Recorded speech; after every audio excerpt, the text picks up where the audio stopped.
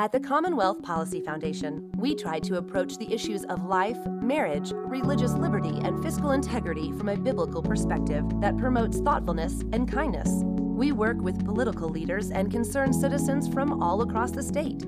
To stay informed, visit CommonwealthMatters.org and sign up for our e-newsletter. The Commonwealth Policy Foundation is a nonprofit organization that only exists because of friends like you. Thanks for tuning in to the Commonwealth Matters.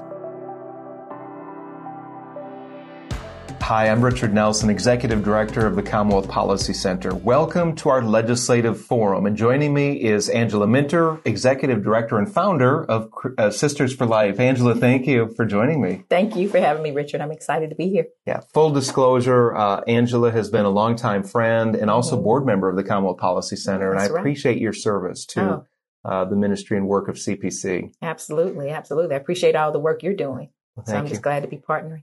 On this program, Angela, we're going to talk about the pro-life movement and particularly with your work on the front lines in Louisville. You have been involved for 17 years on the front lines there, but I'd also like your perspective as we move on about the pro-life movement in the country. But tell us a little bit about Sisters for Life. Well, you know, when you said that 17 years, I was thinking, wow, has it been 17 2004. years? Yeah, it's 2004. been 17. Yeah, it's been 17 years. But one of the things that Sisters for Life does is we're called to really awaken, train, and mobilize the church as a whole, but the historically Black church in particular, to end abortion in our communities. And it was birthed out of my own personal experience with abortion. My husband and I having 2 abortions when I was 17 years old and he was 18 years old. Or actually, I was 17 and then I was 18 with the second one.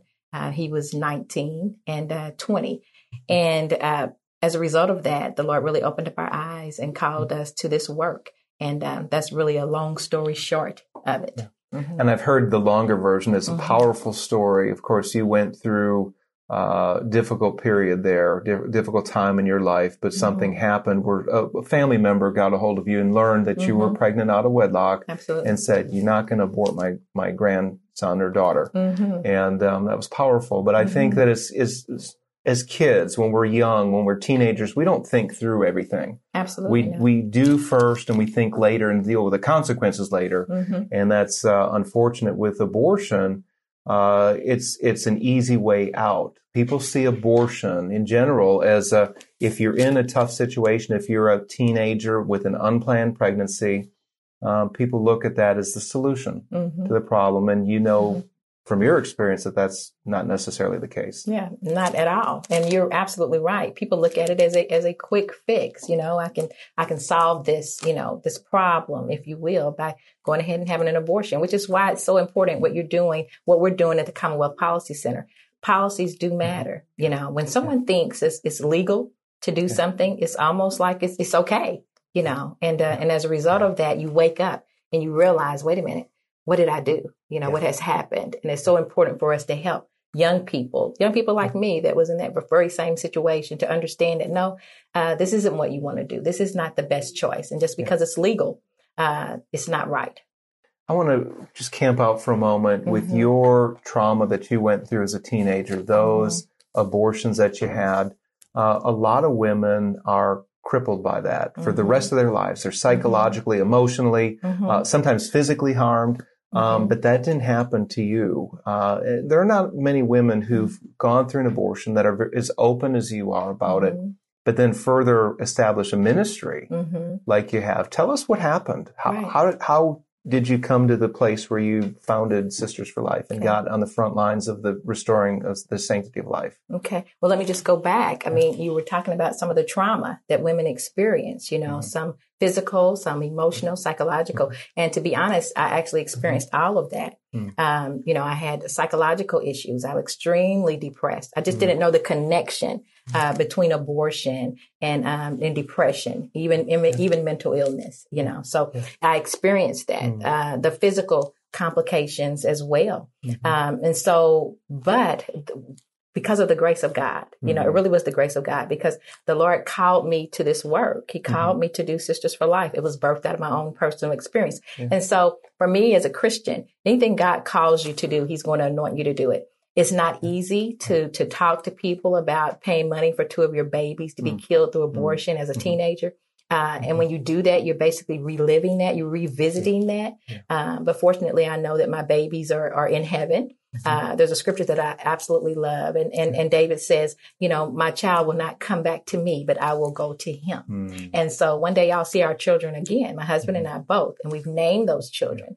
But in that, God said, you know what, I'm going to help you to help someone else not experience what you've experienced, and to know that there is hope and that there's a ministry that can be birthed out of that misery that you experienced. Yeah. You know what I think of another scriptural passage is when Joseph was with his brothers and Joseph, of course, we know the story. The brothers threw Joseph in a pit. They wanted to kill him. Then one of the brothers said, no, don't do that. We'll sell him into slavery. And that was a pretty evil thing to sell your sibling, your brother into slavery. And when they finally met several years later, Joseph said, what you meant for evil, God meant for good. That's absolutely right. And I'm not going to say that abortion is something that is a good ever, but what was meant to harm you and to derail you and to just put you off of the scene altogether, God used that in a way. Your story is you didn't stay in that place of emotional and psychological incapacitation. You allowed God to heal you. His grace was extended to you. Absolutely. And a ministry was birthed. And you're able to help women who are considering abortion. And you've actually saved a lot of unborn lives. I've got to see you in action. I've been there in front of EMW Women's Clinic. I don't like to call it a clinic because it's an abortion center. Clinics are meant to help and to serve, and that does the opposite. But tell us a little bit about what you're doing there, and then also how many babies have been saved. Okay.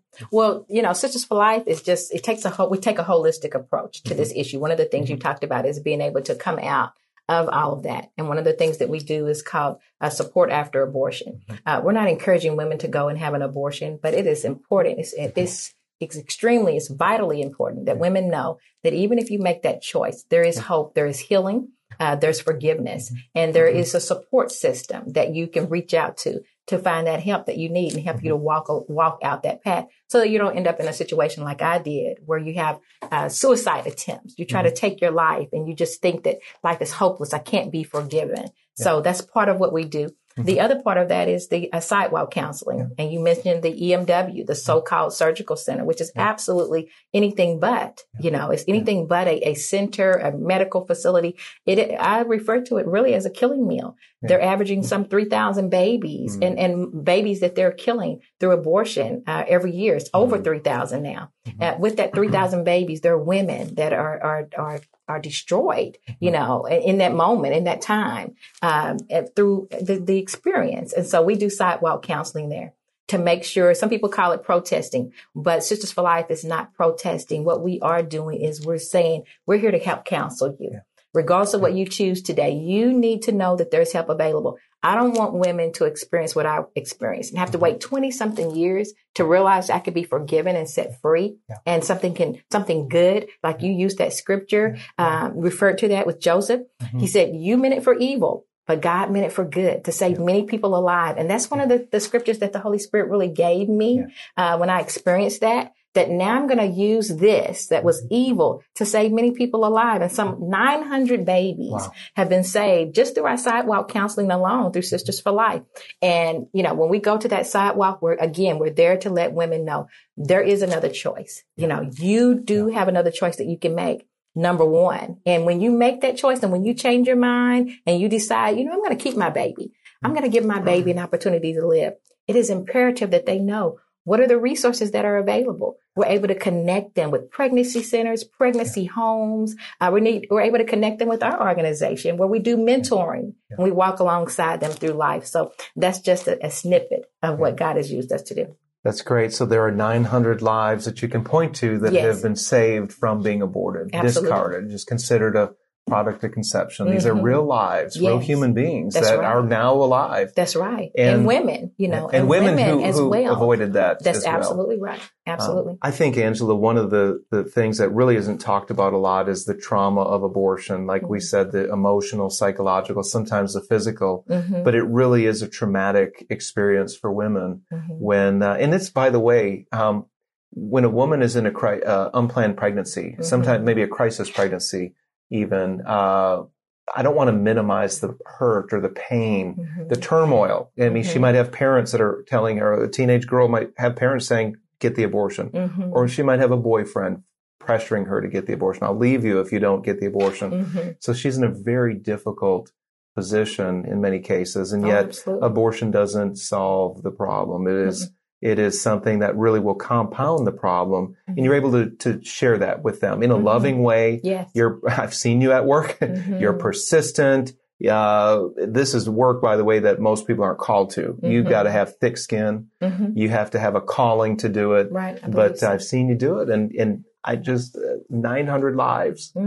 That's amazing. And you're not just saving the baby's life, but you're helping the mother as well. Yeah, the mother and the father and those families. You know, when we are on that sidewalk and we're they're doing the sidewalk counseling, we're seeing, we have an opportunity to talk to the fathers, you know, and there's so many different, you know, circumstances that are surrounding that pregnancy. But when that father, you know, here's the truth, you know, and here's the fact that God loves you. He loves that baby. The mother, when she hears that God loves you, he loves you enough to have me come here and share my dirty laundry, if you will, you know, and the experience that I've had and the rest of our team to be able to lovingly share the truth and give them hope. And then with their families, because there are many different mothers and fathers bringing their children there. And like you said, many of them are feeling pressured. They're statistically over 50%.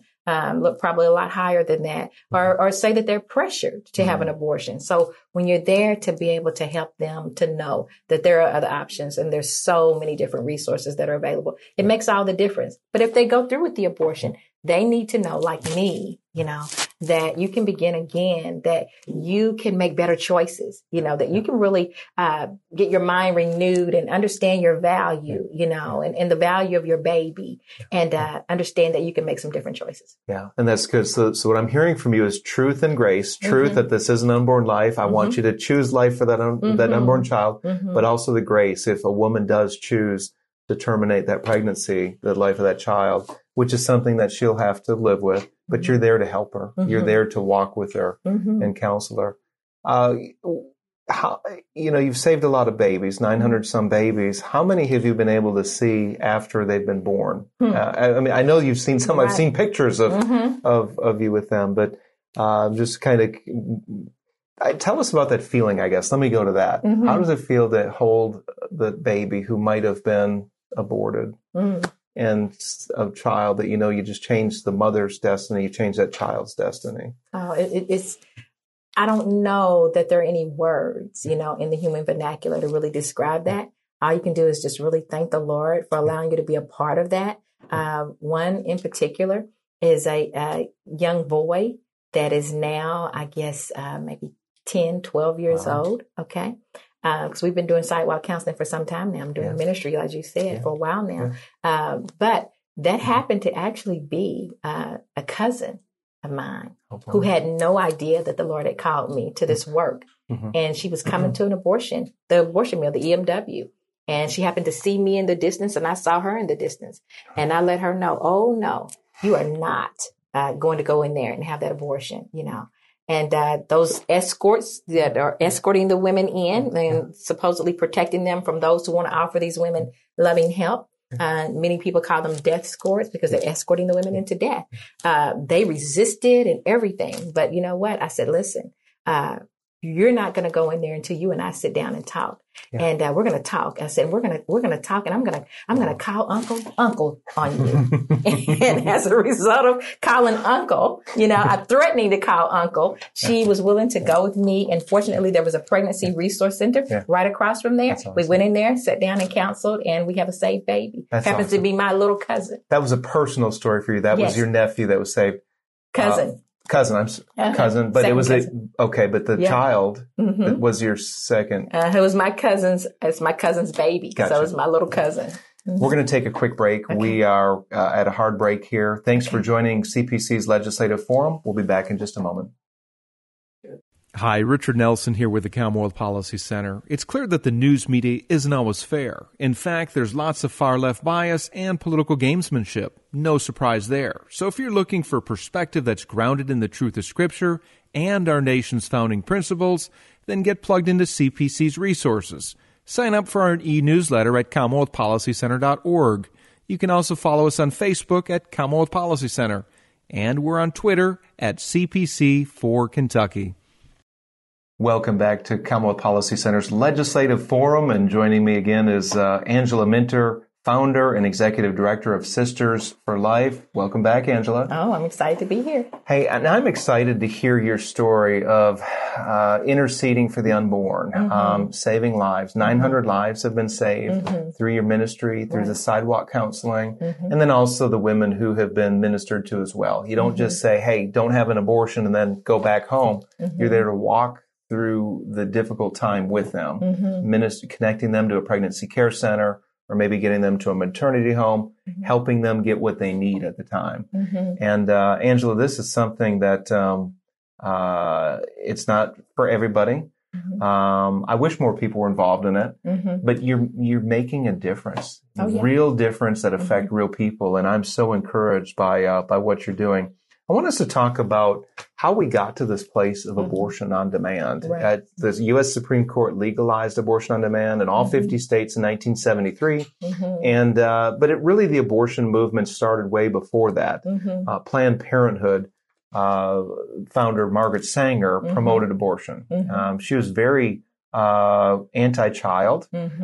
She was also racist as well in her writings and in her interviews. She was very racist. And I've heard you and Sisters for Life speak on this. Tell us more about the connection between Planned Parenthood and the racist policies targeting minority populations. Okay, absolutely. Well, again, it didn't start, in 1973. Long before that, I think around 1939, Margaret Sanger came out with the Negro Project, where she targeted leaders in the Black community and convinced them that the Black race really didn't need to have children, and many children. She said Blacks were considered as human weeds. And that's not something that she sold them on. Told to them, to their face. But as you said, in her writing. So she was a racist, a eugenicist, and she targeted the Black community. And it's still happening today where, in the Black community, Planned Parenthood has planted over 70% of their abortion facilities right in minority and inner city neighborhoods. And again, many people are just unaware of the history, but some are aware, but still think that Planned Parenthood is their friend. And so one of the things, as I said in the very beginning, the first segment, is that Sisters for Life is called to awaken, train, and mobilize the church as a whole, but again, the historically Black church in particular, to see abortion ended. And so that the community is not continuing to believe that Planned Parenthood is a facility that has our best interest at heart, because they don't. Now, we saw an expansion of Planned Parenthood in Louisville under the Bevin administration. They put that permit, the license, on hold because they were in violation of the law. There was a lawsuit over that. But under the Beshear administration, who's been in office for a little over a year, he allowed that permit process to go through. So Planned Parenthood is up and running in Louisville. Right. What are they doing there? Tell us more about the Planned Parenthood that's on the ground in Louisville. Yeah, where they're like you said, they're aborting babies. Planned Parenthood has expanded. They're Planned Parenthood of Indiana and Kentucky. Okay. And then most recently, another large Planned Parenthood organization has come on board with them. So they're $1 billion organization. And, just in our state, they've come together and partnered. Why it's so important for us, those who believe in the sanctity of life, to partner together, to come together to make sure we get this work done. But they're killing babies there, through the week and on the weekend.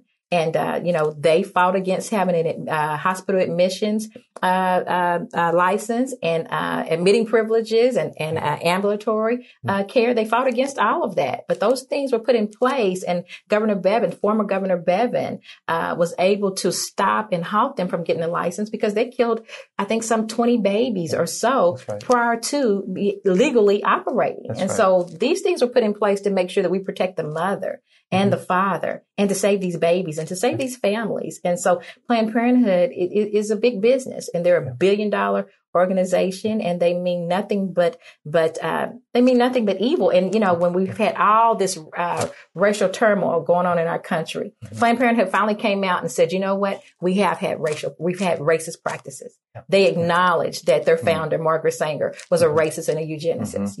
They acknowledged some of the things that they've been doing, to target Blacks. And so that acknowledgement just further lets the community know, the Black community in particular, know that, hey, this is not an organization that we need to embrace. This is an organization that we need to make sure that we expose for their practices, one of which is selling babies' body parts, literally targeting minorities, as if to say, we're a healthcare facility and we're here to take care of the poor and the needy, to basically be your savior. The Black community does not need that in our communities. That's right.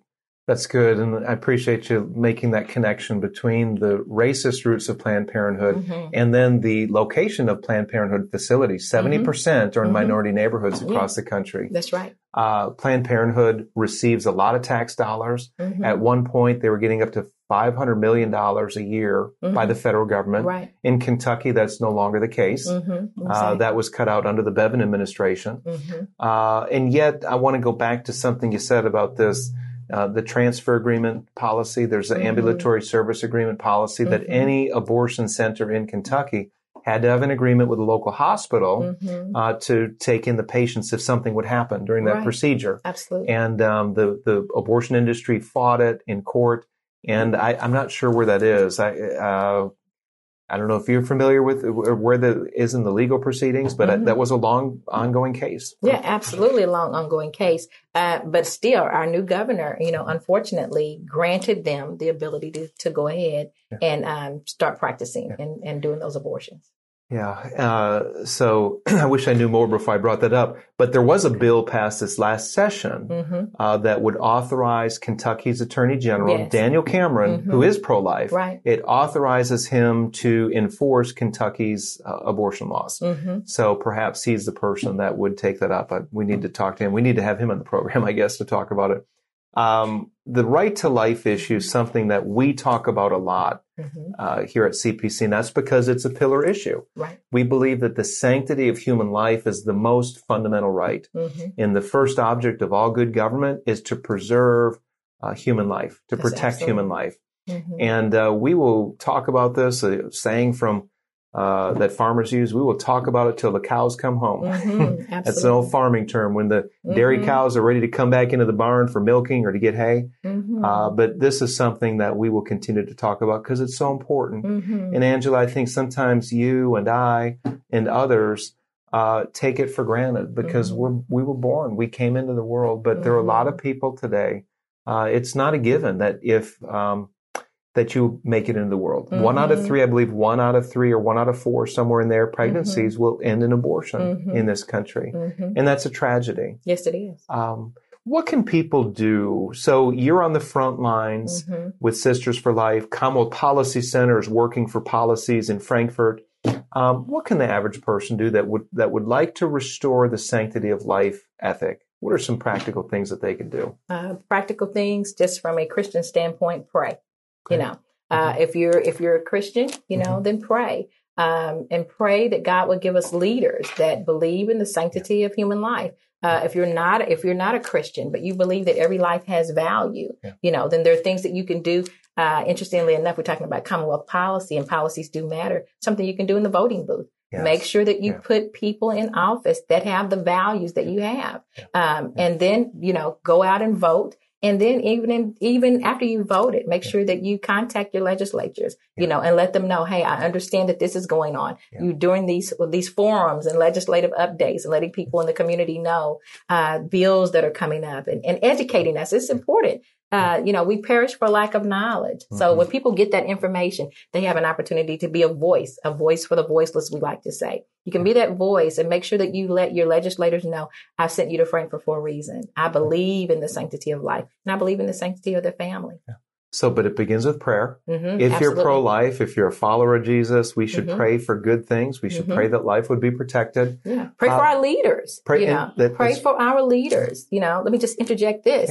A lot of times what I've seen is people, that believe in the power of prayer. They only pray for the leaders that they care about. the leaders that they're in favor of. And that is just not, that's just not right. Yeah. We need to make sure that we pray for all of our leaders. Right. And I believe that if we do that, we're going to see some better changes. That's a really good point. Yeah. Thanks for bringing that up, because when that admonition was given in the New Testament, in the book of Romans, Paul was in jail. Paul said, pray for your leaders. And you know what? He was jailed by those leaders. That's right. And he said to still pray for them. Absolutely. And it's powerful when you begin to pray for those that you don't agree with or those that you oppose. Yes. But then after we're done praying and pouring our heart out to God, then we take action. We don't just pray and say, Lord, I did my part, right? Then we look for other opportunities for how can we make a difference so that this prayer can be fulfilled. Absolutely. So you'd mentioned voting. I want to ask this, Angela, how important, when you prioritize issues and when you look at the candidates that are on the ballot, usually there's two of them, where would you rank the life issue, the abortion issue, as far as looking at the candidates and who you should vote for? Well, in my opinion, there is no other weightier issue than the life issue, because without life, you cannot take advantage of housing, education, any of these other things, healthcare, any of these other things. And so, Declaration of Independence, and, we've been given these inalienable rights of life, liberty, and the pursuit of happiness. You don't have life, you can't experience liberty and pursuit of happiness. And believe me, there is no liberty. There is no liberty when you're thinking that there's a policy out there that allows me to take a human life and this is okay. There's no liberty in that. There's no freedom in that. And just like with slavery, people pass bad policy. They legalize slavery, the Supreme Court legalizing slavery, and saying that blacks were not human beings. They're not real human beings. But at the same time, that was bad policy. The Dred Scott decision, that was a Supreme Court decision that said that blacks are just property, that they're not human. Absolutely. So it was an appalling decision, but it's also a lesson to all of us that the Supreme Court can get it wrong, right? That's right. And just as they did with the Roe v. Wade decision, Absolutely. They got it wrong. And so as people of life, we want to work to restore a culture of life. We want us to embrace the sanctity of life ethic, where we value that unborn child. We value the mom in the crisis pregnancy. We walk through difficult situations with people who need our help. But it takes time. It takes investment. Voting for pro-life leaders. So once they get into office, then they can enact pro-life policies. And that means that we can engage. We can make phone calls and do these other things. Angela, we are out of time. I wish we could go on, but this has been a really good program. It's been awesome. It's been awesome. Can I say this before we wrap up? There's another thing that we can really do that's going to help with these issues, and that is become empathic listeners. It is so important for us to start listening to one another, regardless of the side of the aisle, if you will, that you may be on, whether you're a Democrat or Republican or Christian or non-Christian or whatever, but to be empathic listeners. I think that's something huge that we can do. Good work. Angela Minter, God bless you. Thank you for your good work. Thank you, Richard.